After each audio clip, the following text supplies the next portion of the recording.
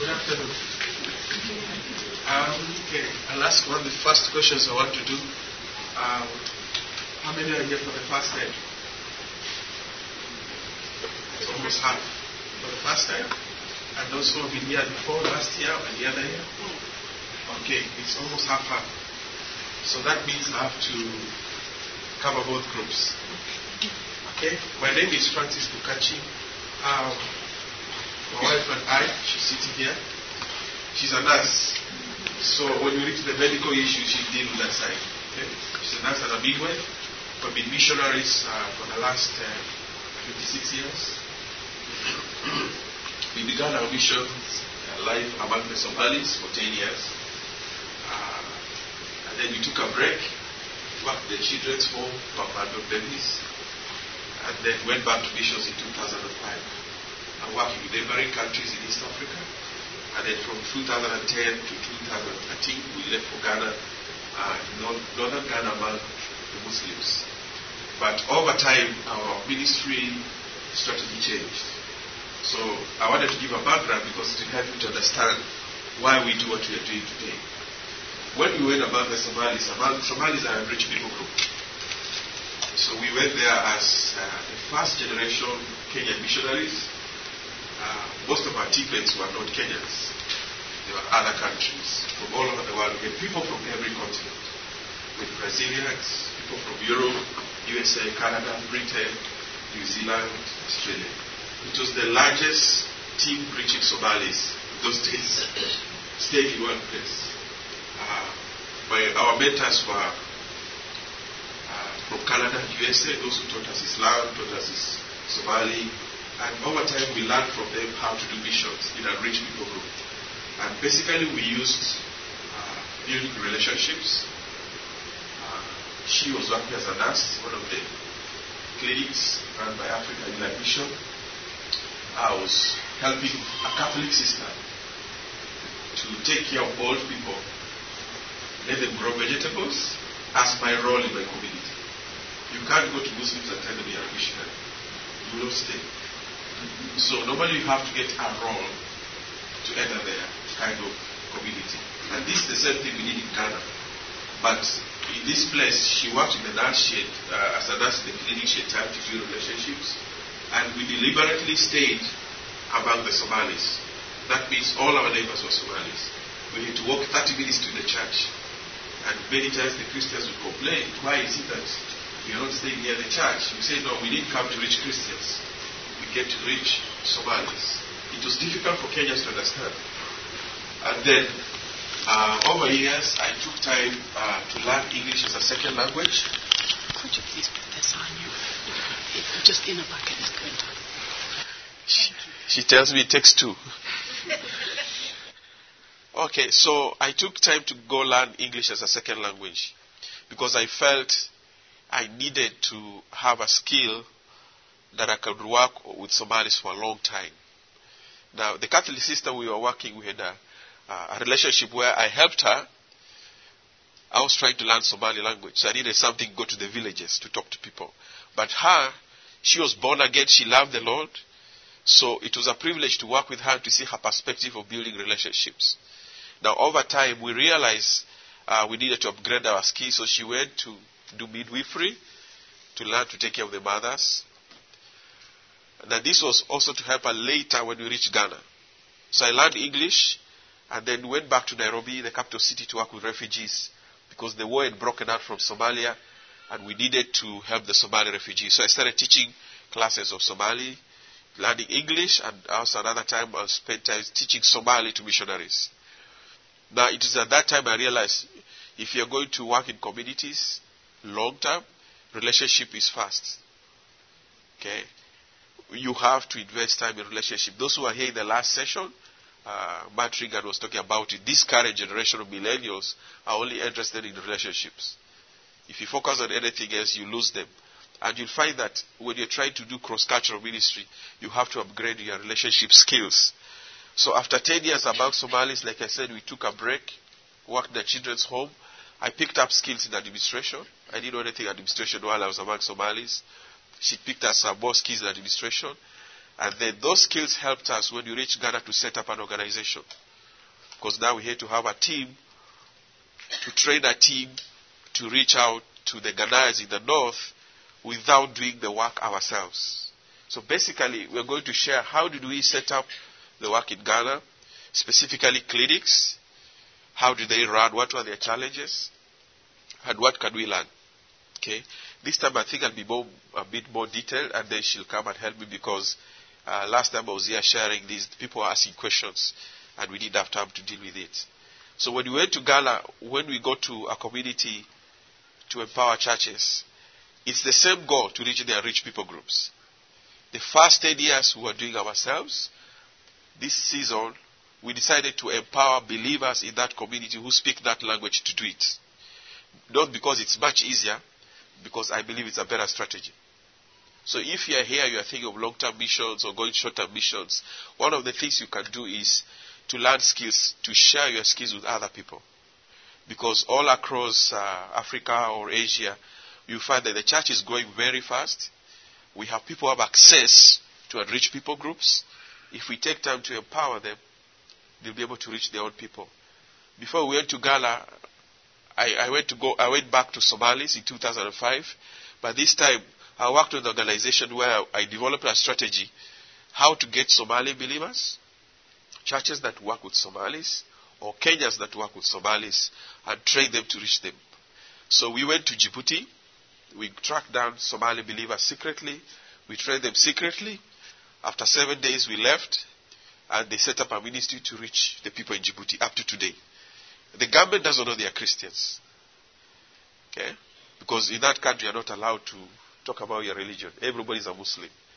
But they found a role, even them as believers, to help their own people. So they run a school, and they have a ministry to reach prostitutes from Ethiopia. And the way we train them is they have to sustain the ministry when you are out. So you have to tell them that you're not coming to stay. So we told them, we are training you and getting out. We'll be helping you, but we are not staying in your country. After that, I did that in Somaliland, and then I did in South Sudan, in North Sudan, in Nairobi, and then Kisumu, those who know Kenya. Doing the same strategy, help a church to have structures to reach out. Churches in poor communities, normally you'll find they suffer from inferiority complex. They think we don't have the resources of the bigger churches to reach our own people. Our goal is to tell them that you, as a local church, the Lord can use you to fulfill the Great Commission. God has not delegated the Great Commission to some people. All of us are supposed to be involved. So during this time, as we were learning to do this in Kenya, when we reach Ghana, the first thing we do is we envision churches. We share with them two things. That number one, you can carry out the Great Commission. Number two, you can demonstrate God's love. Number three, you can disciple your own people. Now, normally they'll ask you, how does it happen? This is a church maybe of 15 people, 10 people, or 100 people. But in their village, in Ghana, northern Ghana, most of the villages, they're surrounded by Muslims. There's only one local church and maybe 3 mosques. So they have this pressure. How are we going to do it? The pastors that come for this envisioning, if they accept, they choose 5 people who we promise to train over 3 years to reach out their own people. So we start putting in commitment. If you don't bring the 5 people, we know you're not interested. So we eliminate you. And we don't beg you. Okay? We always believe the Lord prepares the right hearts to accept that. So we don't want to go inviting all churches. It doesn't work. Because first of all, we are foreigners. They don't trust us. They think we came to pick some things from Ghana or whoever. Maybe you're an American. You came here to benefit. There are all those dynamics playing their mind. Why are you coming to do this in our community? So we tell them, look, if you're interested, give us 5 people. We will train them. The first training we do is for 10 days, where we teach them holistic ministry. That means, what does it mean to obey the Great Commission? What did Jesus mean when he said, go and make disciples for all nations? What are the steps involved? What will it take for a local church to do that in your village? Because many people, we realized, although we are discipled, or we have gone to school, very few people have taken the practical steps to do it. Okay? And then the second portion of training, we tell them, How does it mean to demonstrate love? We use a lesson that we call Luke 2:52. You can check in the Bible that Jesus grew spiritually, physically, emotionally, in favor with God, favor with men. 4 areas. What does it mean to demonstrate that in our community? In our community, there are people who have for those 4 needs. How will we meet education needs, mental needs? How will we meet the social needs? People have to have good relationships. How will we meet the spiritual needs? How will we meet the physical needs? We believe that the church is fully responsible of transforming the world, not our governments. And for some Christians, that is difficult. But if you look at Ephesians 3:20, it's a scripture I like. The Bible says, God will bring glory to himself through the church, not through the government. So we tell them, you are a small church, but you have to do these things. And then the second training we do is discipleship, where we tell them that you cannot follow or serve the Lord without knowing how to follow him.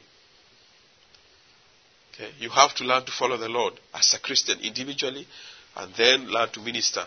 Then after that, during the training, we do evaluation. It's a 10-day training. So we do 54 lessons. We teach them project management skills. No, not detailed, but things they can do. How to plan. And we use the Bible, everything. We don't teach anything outside the Bible, because it's difficult in a community where there are no books, no libraries. You can't give them a reference. So we go to the Bible and tell them, how did Jesus plan? Jesus taught about making budgets. Jesus said, if you want to build a house, sit down and count the cost. Actually, he said, sit down and write down your budget before you do it. So we tell them the parables of Jesus, to me, are not those stories to get spiritual lessons. They were real things that were happening in his culture. Jesus built houses as a carpenter. So can we learn from him how to plan? Because the challenge in Africa, we don't plan. Is it true? You guys plan too much and leave no room for God. Us, we leave a lot of room for God and we don't plan. So we tell people you have to balance. You write down your plans. There's goal setting. The Bible talks about goals. Okay, God says he has a plan of salvation. I know the plans I have for you. So we break it down and say, okay, God has this bigger goal to reach people in our community or the nations. What are these plans? How are we going to do it? And then there's scriptures that talk about the steps of a righteous man are ordered by the Lord. In the Bible, in project management, we call that activities. Those are things you take to reach your goal. So once you break it down, they know how to do it. There's a lesson, they'll do step planning. They will plan a project to do in their community without support from anyone. We don't give them a single coin. We tell them, think of any need in the community, whether spiritual, physical, emotional, they are going to meet in 1 or 2 days. If they do it, they have understood our training, because we don't have exams. If they fail to do it, they fail the training. We have to repeat it. So some of them, like a good example, in Kenya, a pastor decided in a slum to provide free water to the poor people for 1 day at his own cost. Another pastor said, I'll feed the kids for free with my own money for 1 day. And the moment in Kibera, if you go that ministry, we work with, they have a school. Because people are so happy they gave him more food to keep the kids in church. Another pastor said, okay, in Tamale, in Ghana, we'll go and clean the hospital. There are a hospital, but the hospital was very dirty. Can you imagine that? This is a contradiction. A hospital is supposed to be a clean place. It has nurses, public health officers, but it's very dirty. So this pastor went to clean it as a project. Another said, I'll go clean the school. What we are trying to teach them, you need to step out of your comfort zone and do something for the community. Don't even preach. You're just building relationships. Once they understood that, we know they've understood that lesson of reaching out.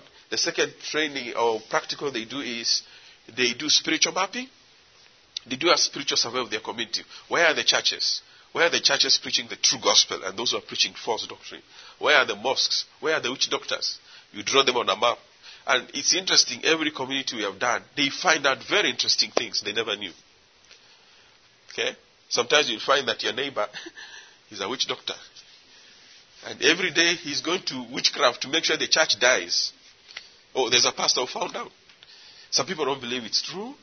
Does it work? It works. So we teach them now, when you find out this thing, learn to pray about it. call upon the name of the Lord.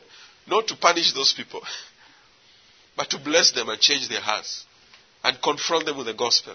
And then the third one is seed project, spiritual mapping. They do a survey of a household. We give them a paper, go and interview a household, find out their needs. How many kids they have? How many go to school? How many children are not going to school? We discovered something very interesting. Most pastors in their communities don't know their communities. And I can tell you the truth, even here it's the same. The police knows Louisville more than all of us combined. So we tell them, if you want to know the truth about your community, just become the friend of the policemen or the social workers. Because the needs they are facing are the needs the church needs to confront. Whether it's a poor community, a slum, this is the same problem. The church will deal with the same issue. The police, of course, will deal with it in a different way. Once they do those three practicals, they are ready for other trainings. So like in Ghana, we did a survey in the original churches. They wanted clinics. These are 10 churches, and one village to another is around 5 kilometers. So we had to go around visiting all of them to see, is the clinic viable? Because they want a clinic, and they run it? Because we will not run it. And we are not planning to employ nurses to run it. To tell them, if you're going to run this clinic, you have to give us volunteers. Do you have them? Do you have an empty church building? We can put up a community clinic 2 days per week, 3 days per week. So when we did the survey, we found out of the 10 communities, only 3 could hold a clinic. So we picked 6 people from those clinics, and then we invited them for training, where doctors came in. We partnered with another organization, and I'll mention their names. We have Empower. Okay, they were the ones who came and trained our group. Then we work also with iTech, Teach to Transform, and Life in Abundance. Because all these ministries have a common theme. They are trying to empower people to run ministries when you get out. So I would really recommend, if you want more information, please go and see them. They will help you. Like if you're a doctor and nurse, you want to go on a short-term team with them just to learn how to do it, you go in and they'll advise you. They'll train you. You can do it on your own later. Okay? But they really helped us. After 5 days of learning about dental ministry, we set up a community clinic where every twice per week people come to be checked their teeth, those who are badly extracted. These are people, they have to know English. That's a condition. We got permission from the government. We didn't want to operate without government permission. And thirdly, they had to have the ability to share the gospel and to pray for each patient. So when I'll be giving Pamela to share, she'll give you the details because she was able to train them in that area. Then we taught them how to get medicine in country so that they don't have to import medicine. So we started with 3 clinics, now we have 6 clinics in northern Ghana. They are self-sufficient. They order their own medicine. They get enough money to pay pocket money to all the volunteers. And they have used the clinics to plant churches. Because northern Ghana is places you can go where there are no churches. So we told them it's good to go and just show people God's love, treat them, pray for them, and ask permission whether you can plant a church or not. And I was there in July. After 6 years of challenging them, they started doing it. One pastor has planted 19 church plants. Okay, near Tamale, those who have been to Ghana. Then if you go upper east, near the Burkina Faso border, there's a pastor also who has planted churches. So we saw this model works. The key part is make sure that you train them well. Don't just train them to extract teeth. Train them where to get their medicine. Train them how to make a budget. We have a board that supervises them. The clinic is registered with the government. We have to make sure we arrange those things, all of them, before we left Ghana. And then when we went to Ghana, this is very important, we told them we are going to stay for 3.5 years and we are leaving. Obviously, they thought we were lying. You understand? Because they say, why should you go? We need you here. It's true, we need you here. But if I stay for long, will they ever learn? They will never learn. So we told them we are going to get out. So after 3 years, we called a pastor's meeting. We said, we are going. It was very emotional. And then the worst part, or the good part, we called our team. We have a Ghanaian team we have trained that does all these things. We called them to the house, the compound. God had blessed us some vehicles to use for ministry. We told them all these things will leave for you. But I need to carry my things to Accra to go back home. So we packed, and they realized these guys are serious. They are going. Then they started crying. We told them we have to go. Of course, it was emotional to us. We also were crying. Because our kids, they lived there. We left, stayed in Accra for 6 months, and then left for our home. When we were in Accra, one of the pastors, Pastor Mohammed, called Pamela and said, because they had gone for a medical camp for the first time without her. She called and says, now I understand why you came from Kenya. Now you can go. We will continue without you. This is the pastor who has planted 19 churches. This pastor gave us a lot of problems during the training. He would come to the clinic to pray for his patients in his village. He would not come. So one day God intervened. He saw a dream. In this dream, he saw a snake that came to beat him. In that culture, if a snake beats you, you're going to die. So he called prayer and fasting for other pastors to pray for him. He got well. From that time, he'll fast. He'll come to the clinic, preach, before he goes to his farm. You know why I like this story? God is serious. He'll get your attention, even he has to give you a dream. Yeah. Because whom are we going to entrust this clinic? He's the pastor. We have trained these people, but he doesn't come to the clinic. So up to now, Pastor Mohammed is one of our best friends. Recently I was in Ghana. His son is now a missionary with Youth with a Mission in Togo. And he told me, it all began with you people. So I want to encourage you. I don't know how you're planning to go in missions. God has called all of us to go. But how you go is very important. Hallelujah. How you go. Are you going to train people? Jesus trained people after 3 years. And one day he went to a mountain and told them bye-bye. When I read that scripture, I don't like it. But he was serious. He left. The Bible says when they were looking up, hoping he would come back, angels told him he's not coming back. It's important for us Christians to follow the example of Christ. When we go to the field, be prepared to leave. When we left, we wanted to go back to Ghana and another area. Because of Ebola, the Kenyan government told us you're not going back for 1 year. We could not go back. So last February last year, I went back and handed over everything. We were going to leave the north and work in Accra. But now the Lord told me, even Accra, you also leave. So we went back to Kenya. They continued the work. We have started some work in Burkina Faso. And us will be doing some work in Malawi and Mozambique, God willing. We try to partner with other organizations. Everything we use in our organization, clinics, schools, businesses, we partner with people who can do that. We rarely write a curriculum unless someone doesn't have it. Like the prayer counseling we have written ourselves. But the schools, we use literacy and evangelism materials. The ones who trained me in teaching English as a second language. When I reached Ghana, they told me, can you do the same and help the Ghanaians? I never knew that what they taught me when I was working with Somalis would be fruitful in Ghana. Out of teaching churches to start schools using their own church buildings, we have 12 schools with 1,500 children among the Somalis, among the Muslims, run by the churches. We don't get involved. They share the gospel every weekend because the curriculum is Bible-based. So I always say, I could have gone to Ghana, or she could have gone to Ghana and started a clinic.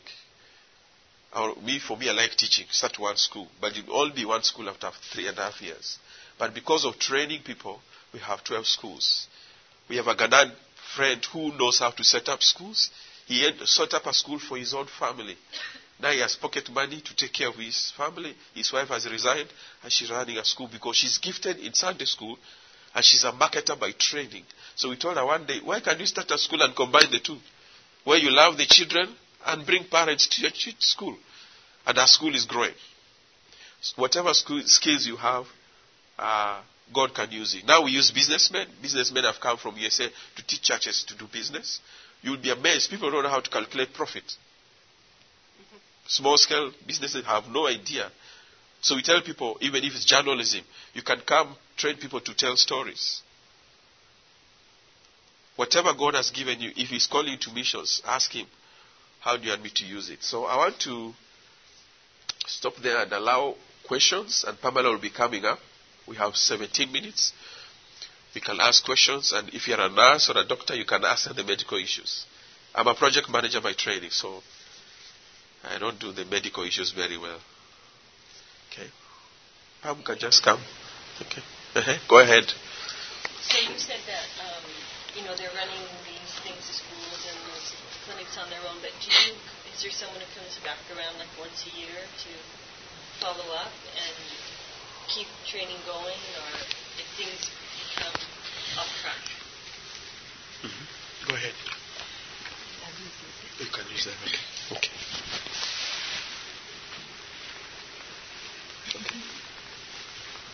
Yeah, we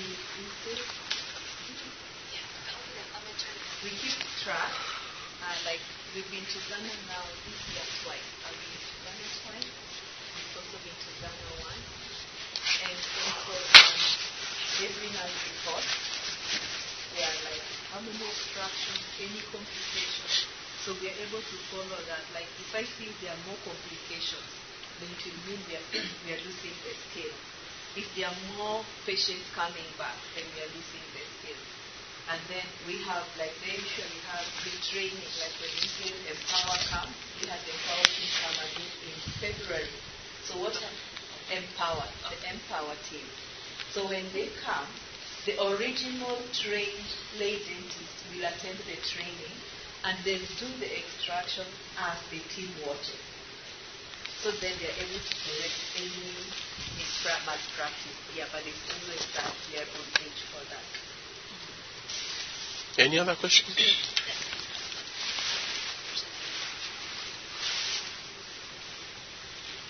Any other questions? Okay. Okay, just a moment. You can go ahead. Do you have short-term mission trips that come to the clinic and support it right now, or do you completely contract out? Short-term team. Yes. Okay. Yes, we had a short-term team. We've had how many?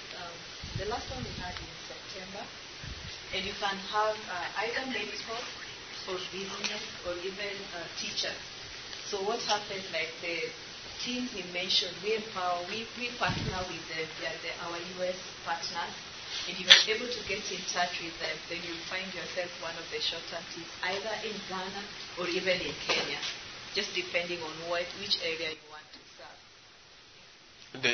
One of the things I said, after being missions as an African for many years, missions has changed, even for me. There are things I can't do. I cannot go to Sudan. Yet Sudan is our neighbor. They don't want Christians.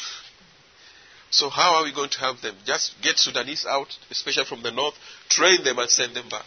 And then visit them as a tourist. Honestly, I always believe God is using tourism. You can't get a visa for India. You cannot, unless you go as a tourist, you cannot go as a missionary. So short-term teams, we tell them, come in with a skill. Like every year they come, Empower will either send someone or Pamela will go and upgrade some of their skills. They no longer just do extractions. They have been trained to do vital signs. They can check malaria, blood pressure, everything. Because sometimes you get patients in the clinic like high blood pressure. And one of the things we have found out, because the situation is so serious, we send them to hospital immediately. So our community workers have become what? Keep talking. Our community workers have become a defense system in the community to help them when there's an emergency. Remember in Ghana when we went, there was one dentist for 2 million people. That's why the government gave us permission to do it. They don't have people in the villages even to help people to give birth.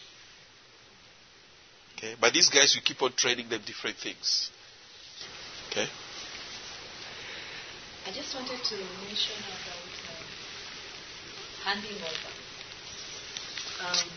Like he said, first when we were missionaries, we went to stay. We learned the language.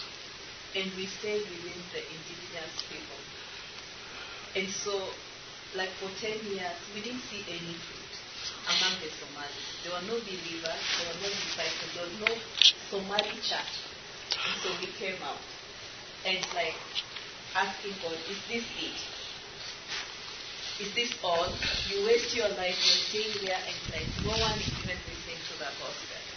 And so now when we went back to Nairobi and got some more training, we felt like the Lord is telling us, I want to show you a better way. And He shows you a better way because His focus is further than what you can see. Times have changed. 1 minute you're in a place, the next minute there is violence. The first person to be evacuated from that place usually is the foreigner. It's never the nation. Whether it is Syria, whether it's Kenya during our elections, whether it's Ghana during Ebola, the first person nations sent for their people. During the Ebola, Kenyan government sent the plane to evict Kenya. If it's a violence during an election, Americans, you'll be evacuated. And what happened? And so that's why you find the new direction the Lord is giving us. Go there, spend your life, pour yourself, empower people, and when the time comes for you to leave, you can look back and say the work is going on. These are just the dynamics. Originally, we used to learn languages. Now, there's no need. By the time you're learning the language, it's good to learn it for your own good. You may find a local. God will give you a man of peace who can speak the language and may even be your interpreter. That's the pointer person. Again, we are finding the model of Jesus. You may look and you say, these people are not trained. They are not qualified. But let us also look at him being so purposeful in his disciples. The book of Acts says they were unlearned. When the Pharisees, they knew these men are unlearned, but they noticed one thing, they had been with Jesus. And so it's like when these clinic people walk in town, they may be unlearned, but they say, they were trained by that missionary. They were trained by the American missionaries. And so even their well-being, they are spoken well of. Even if they are running the group, because you walked along them and you trained them, you will have left them a good name in the village. Yeah, and because of that, because of also you, the qualities that you bring in, they will not perform a bad job. You've already elevated them. They would want to go to a position where their work will be derogatory. No, they will want to keep the good work that you've started. And so it's just the ability to trust. The way you trust children, until you go, I'm supporting you fully. So also the missionaries, the people that you are training, you are telling them, I believe in you. You go, I'm behind you totally, you can do it. And so we are seeing like, if we did this, the work will be faster. The work will be faster and we'll be able to do more than we are able to do. More than we are able to do as a team or as one person show. We went back to Ghana and as I sat with a team that I'd met like 3 years ago, one girl came to me and she told me, I've been able to witness to my father. Her father was a believer and then he left the Lord. And he went into so much occult that he couldn't come back. And it is his daughter who went back and brought him to the Lord. This girl, we had walked with her and done discipleship. I taught her how to do discipleship. She would listen to me when I do evangelism. And so I realized she did what I couldn't do. She was able to speak her father's language. She was able to use the relationship between father and daughter. And she was able to win her father back to the Lord. Another example is another Muslim background believer. She came in and we walked with her. And now, right now, she's having Bible clubs. And the children's Bible clubs, something I wouldn't have done as a Kenyan. I would have looked for an interpreter. But she is doing it in the capital city of Accra. So again, the Lord caused us to be away so that she can flourish. And so what I see is us being able to stand away so that these people that God has given us may flourish in their calling and in their potential. It also empowers you to be moved to another place. Once you leave that place, remember God is your employer. He will not render you jobless. He has another assignment for you. So as soon as you leave, he's redeploying you for another place. Okay, I just want to mention something. I think I saw the director of team expansion. Is it? Are you the one? Okay. I say we partner with many groups, okay? So one of the things Pamela helped, she was trained by a missionary by team expansion to how to tell Bible stories. So she went and trained these churches we work with how to do the same. You understand? So whenever they are reaching out, it doesn't mean they just do medical issues. No. It's not about medicine. They share the gospel. They know how to tell a Bible story as they extract a teeth. They tell the gospel from the stories they learn. Because the organizations we partner with, some of them teach us discipleship. We are taught by Nigerian missionaries. Then Empower taught us dental work. Team Expansion taught our team how to do Bible stories. Because Northern Ghana is an oral culture. And then we have iTech taught us how to make audio, video stories. And our team has started posting on the internet for the first time. Because we have many stories of transformation, but we didn't know how to share it. The idea is, can we trust people at the local level to do what we can do? If your model cannot be trusted to poor people, is it biblical? Someone asked me many years ago when I was a young Christian, if you are teaching something in the Bible that a poor person cannot do, it's not from God. It's not. Because the gospel is for the poor. That means if it's a true transformation, it should work for them, and God should lift up their lives. And then I think last time people asked about how do you fund this, okay? Because someone asked me, so do you pay these guys salaries? We don't. The only component we give support is the Ghanaian training team. Because there are our team members, they are supported monthly. But the church volunteers, they get money from the schools and from the clinics. The churches volunteer resources by giving us free training places. One of the conditions for us to train a church, you must give us a free venue. We will not hire a place to train your people. Because we saw United Nations doing it. Many NGOs do it. They take them to a nice hotel, pay all the bills and give you pocket money. There is no way they are going to practice what you're saying. You have to use what you have. So in our training, in business, you have a business training, which is a very powerful training. We have a lesson called, What Do You Have? We take you through the Bible, asking you what you have. Moses was asked by the Lord, What do you have?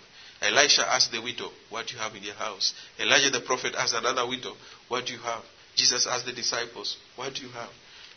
Peter told people, Such as I have, I give unto you. You only give what you have. So we break it down, spiritually, physically, emotionally. What do you have? Then we help you from there. Because we believe, missions we teach the whole church, taking the whole gospel to the whole world. But I always say, the poor churches feel we can't do it. But with this model, you help them to play their role so that they reach out. Okay? We have 3 minutes. Any question? Okay? So do the schools and the clinics charge for their services? That's how they support the ongoing ministry? Yes, they charge. And normally the pastors have to be involved in the decision how much it be charged. In the village, they'll ask people how much you think our kids can pay. And clinics the same. This time they charge good money. In Ghana, if you charge $10, that is $2 per tooth. So they're able to cover all their costs. When we were there, they were not covering their costs. We had to help. But now, after 6 years, they cover their costs. Because whenever there's a challenge, we tell them, go talk to the pastors. Let them find out how much you should charge for next time. We don't charge for the tooth. The Ghana government allows us to charge for medicine. So if they buy medicine from our clinic, we charge. If you do vital signs testing, the government allows us to charge. So through that, they pull the money and help themselves. Okay, another person? Can you say a little bit more about the business training? What kind of businesses have people started? Are those sustaining themselves? And then is that what helps build the church financially to be supported? Yes, when we went there, a pastor asked us to build a church. He told us, you need to help us to pay our pastors and build a church. I said, we don't build churches and we don't pay pastors. I've been a missionary, so I know what I'm talking about. You understand? I've known places where people pay pastors and build churches. That is your church. I saw it in my own eyes. So when we reached, we tell them, look, we will teach you how to build a church. So we ask them, what do you have? They had carpenters. They had masons. Ghana has a lot of sand. Sand from the rivers. What they needed was cement. So we told them, okay, we'll teach you business, how to do farming, not as a hobby, but as a business. Then people would tithe their groundnuts, their maize. They brought, I saw it in my own eyes, they brought the church. The pastor sold it and got money for the cement, and the people volunteered to put up the building. At the moment, after 4 years working with the building, it's sitting 500 people in a village. Because the church, there are people sitting outside every day. Every time we go, we take another picture. Now he's putting the roof. Another pastor did the same because they were inspired. Remember, we always tell people we have the resources. And this we say from a clean heart. We are not saying don't support people in Africa or Asia or Latin America. That's not the issue. How are you supporting them? Are you empowering them? Or are you giving them relief? If you're empowering them to be able to start their businesses, it will work. All our team members in Ghana, except the accountant, have a business now from our training. One has a radio ministry reaching 2 million Muslims. Because as a former Muslim, he knows the Quran, he knows the local language, he knows English. So in his radio program, he teaches in Arabic and English. But he supports himself. Okay? Another one started a school, another one keeps pigs. And says another is starting business of raising guinea fowls. So the idea is the business opportunities are there and they can do it. We have a team that went in last month to teach a group of churches. The illustration was how to make bread. Ghanaians sell bread everywhere. That was the discussion. How do you do a business model and a business plan? And do you provide some initial funding? No. We stopped. And I told the pastors why we stopped. One day I found out the pastors' wives had been trained in business. And asked them, were you given money? Yes. What happened to the money? We ate it. We used it for school fees. I said, no, that's not good. You're not good Christians. So there are organizations that can do that. We don't do it because we don't feel it's going to work. What we encourage them is to do savings. So they form a group, they save their own money, and then from their own money they start lending each other. But when you just give them money, microfinance, the interest is like 30%. There's no way their business is going to take off charging 30% interest per year. It would even work for me. Okay? So we told them because of the interest involved in microfinance, don't go in debt. Just lend each other money. And when you use the concept, we use what you have. I always tell people business is started not from money but from ideas. God gives you an idea, then capital comes later. People think it's capital. It's not capital. Because, let me give an example. A lady wanted to start a business, then I went to her house. She had many dresses. Ghanaians like dresses for naming ceremonies, funeral ceremonies. I told her, why can't you sell some of them? What do you have? You have all these 40 dresses. And you tell me you don't have money. The reason you are willing to confront them is because you have built a relationship. You can't come and tell them. Pamela can go and say, no, sell 5 dresses, get some 100 Ghana cedis, and start your business. I have a friend in Kenya who sold. She did. There's a friend in Kenya who sold his digital TV. He had to convince his wife, of course. But he sold it and started a business, selling phones. Can I help you? Luke 11, Jesus says a scripture. Those who say that they don't have, what they have should be taken away and give to those who already have. That's completely opposite what the world teaches. What Jesus is saying in that scripture, you should never confess to God you don't have anything. It's dangerous. He will take away everything. So that's one of the lessons we teach. What do you have? Don't tell God I'm a poor person, I don't have. It's risky business. You have hands. There's some business you can start without money. Honestly. I can come and wash clothes. Like in Ghana, the girl Pamela is talking about, she helped us in her house for 3 years, and we kept her pocket money. Then the other Ghanaian guy worked with her. This year she's going to college. She had to work. Okay.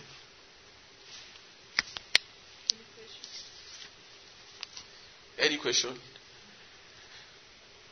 Okay. How do you know how long to plan? You said 3 years. How did you know 3 years? Because we had done this model with another organization, LI Life in Abundance, for 5 years. I did in 5 countries, so we determined that's the time it takes to train someone. And do follow up and be a good example. So in Ghana we did everything. We are the only trainers for 1 year. Then after 2 years we brought in Ghanaians to train with us. Now after we left, the Ghanaians train alone. You have to model it. It's important. If it's business, the Lord has never allowed me to get involved in business. I've made a business ideas, but I'm not allowed to do it. But in Ghana I was allowed. So I did agriculture business. I raised rice and I sold it and gave to the poor because it was too much. But I showed them you can get land. Land is available. The idea is you have to model it. In 3 years you can plan things to model. Pamela had to model in the clinic. Pamela is very good in evangelism. That means any person who crosses her paths, before you leave, you'll know the gospel. That's her gift. So she trained them. Like Naomi, the girl she's talking about, Sophia, they are evangelists today. You will not come to the house, they will not fear to talk about the gospel. So you have to model it, time it over 3 years, and then leave. When you say you leave, please, even if things are breaking apart. When I reached Kenya, things were breaking apart. The car could not work. I told them, did you take it for repair? No. I trained you to take the car for repair every 5,000 kilometers. So I talked to the board members. The board members talked to them. This time the cars don't fail. You have to, it's demanding training.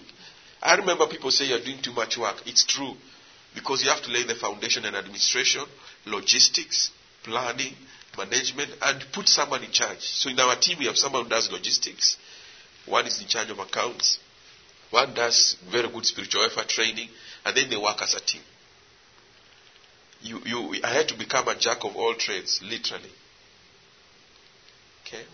I had to learn project management, which I'm trained to teach them how. Now they handle short-term teams. I don't have to go. She may go, but next year I told her we're not going. They know everything now. Especially the Savelugu Tamale group, North, they know everything. We don't have to be involved. So you do that over 3 years. Okay? I would like us to pray because of time. Time is up. If you want to leave, you're fine. If you have questions, please come and see us. But before you leave, who has a birthday in November? You're born in November. Me, I was born November 27. If you know you have a birthday in November, put up your hand. November? Okay, I'm giving you a free book. Okay. So there are 4 organizations I mentioned. So ITEC gave me a book. The ITEC helped me to understand many things. Another group is Empower. They don't have a book, but they have a booth. And then another is Life in Abundance, where I was there for 5 years. There's another book here, Spiritual Multiplication. There are principles of modeling it. And there's a new book called The 4 Chairs by Dan Speder. If you have read that book, it will teach you how to move people from one chair to the other one. Like our Ghanaian team is chair 3.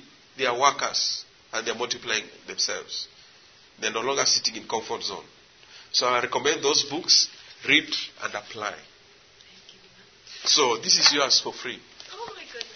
Okay, she told me I can give that one out. To see my birthday? No. So long as it's in November, it's fine.